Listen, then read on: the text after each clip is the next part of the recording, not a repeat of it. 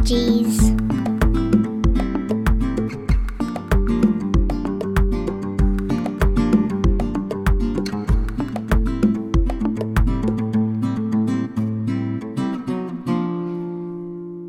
Hello and welcome to the Kids Ask Why podcast. My name is Summer and I'm 5 years old. Today we are going to be talking about allergies. So, Dad, what is an allergy? So an allergy occurs when a person's body reacts to substances that it comes into contact with that are harmless to most people, but for them has a different kind of reaction. So these substances are known as allergen and are found in all sorts of things like dust mites, pets, pollen, insects, food, sometimes even medicine. And it's called atopy, and it's a genetic tendency to develop allergic diseases or your body reacting to things that other people find harmless. So when atopic people are exposed to allergens, they can develop a reaction that leads to some kind of inflammation or swelling in some part of their body. What's it like to have an allergy? So for some people, having an allergy is only annoying, but for other people it can be life-threatening, and our reaction ranges from itchy eyes and a runny nose to something called anaphylaxis, which is a severe allergic reaction, and you can have an allergy to just about anything. So like we said, from dust or pollen to shellfish or peanuts or even chocolate. Having an allergic reaction can cause things like runny nose, itchy eyes, hay fever, or it can be on your skin, so it can cause eczema or hives, or in your lungs it can result in asthma or difficulty breathing. And in some extreme cases, it can cause anaphylaxis or your throat closing up and you're not able to breathe. So when an allergen like pollen enters its body, or enters your body, it triggers your antibodies, the things that fight off infections and disease. It triggers them to respond, and they attach themselves to things called mast cells. And when that pollen comes into contact with the antibodies, the mast cells responds by releasing something called a histamine. And that histamine causes the inflammation or the redness or swelling. So if it happens on your skin, it can be like hives. If it happens in your eyes and your nose, it could be a runny nose or itchy eyes. Or if it happens in your throat, it can be very, very uncomfortable, and it can cause anaphylaxis, which requires life-saving medication, sometimes adrenaline or epinephrine.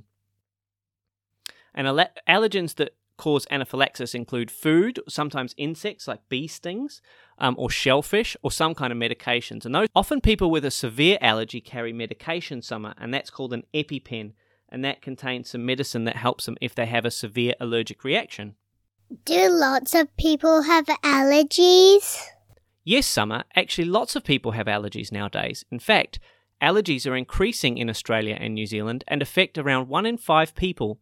There are many, many causes, and symptoms, like we said, vary from being pretty mild to potentially life-threatening. An allergy is one of the major factors associated with asthma, which is a difficulty breathing. It's a very common illness among children. And some research has suggested that this increase in the number of people having food allergies is a result of the society and the environment that we live in. And for example, there was a study at King's College in London, so it's a very famous university, that said that up to 2.5% of children tested were allergic to peanuts. And that's about the same as in Australia and New Zealand. So there were similar studies that suggested in Australia that up to 3% of children tested, are allergic to peanuts nowadays, and up to 9% for eggs. So that's 1 in 11 children are allergic to eggs. So doctors aren't entirely sure what's causing this change, but they think it might relate to both increased awareness, so more people knowing about food allergies, but also about the type of lifestyle that we live. So, for instance, allergies are more likely to occur in cities than in rural areas, and also in developed countries. So we think that pollution, our diet, and being less exposed to microbes or little bacteria when we're little might lead to that being a factor of more people having allergies. So other research indicates that people migrating to a new country might have a higher instance of allergies. So it's all about the environment in which we live that might be causing that. And there are lots of theories about why this might be.